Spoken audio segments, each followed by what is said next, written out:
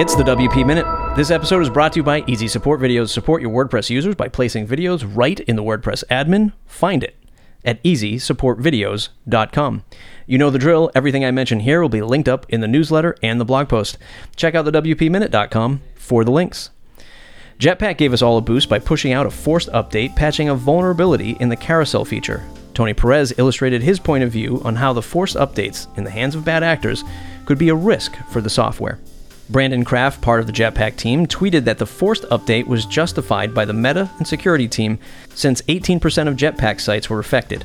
Sarah Gooding also covers the incident on the WordPress Tavern.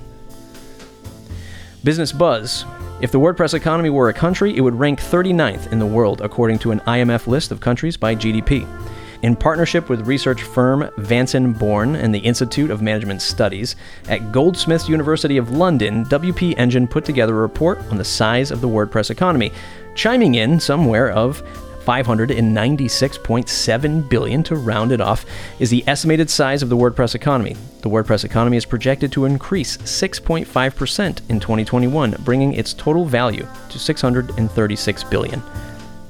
Acquisitions of a smaller scale. Ian Poulsen has sold Plugin Ring to Awesomotive. A quote from Syed Balki: "As soon as I started using it, I fell in love. This is an essential tool for all of WordPress plugin owners who are looking to grow their plugin business." One of the biggest takeaways from Ian from running such a young company: the biggest benefit I've seen is since starting the app is all the learning I've done. Jilt is shutting down on April 30th, 2022, since Skyverge was acquired by GoDaddy back in September 2020. While it's hard to say goodbye, we're excited about our next chapter at GoDaddy. A/B testing for WP has changed hands. Gaia Kessler announced that J-Trip John James Jacoby is the new owner of the plugin.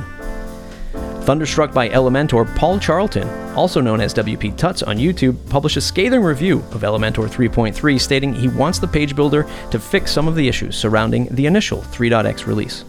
Meanwhile, Elementor has opened up a waiting list for their upcoming cloud solution, which Devinder from WP Weekly reports will be starting at $19.90 a month. From the grab bag, over on Beaver Builder blog, you can review 3 ways to accept Bitcoin on your WordPress website. Catch my interview with Brad Tounard on the acquisition of ACF. I interview Lindsay Halsey of Pathfinder SEO on Matt Report.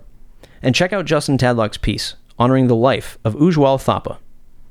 That's it for today's episode. If you enjoyed, please share it on your social media. Leave us a review on Apple Podcasts or Podchaser.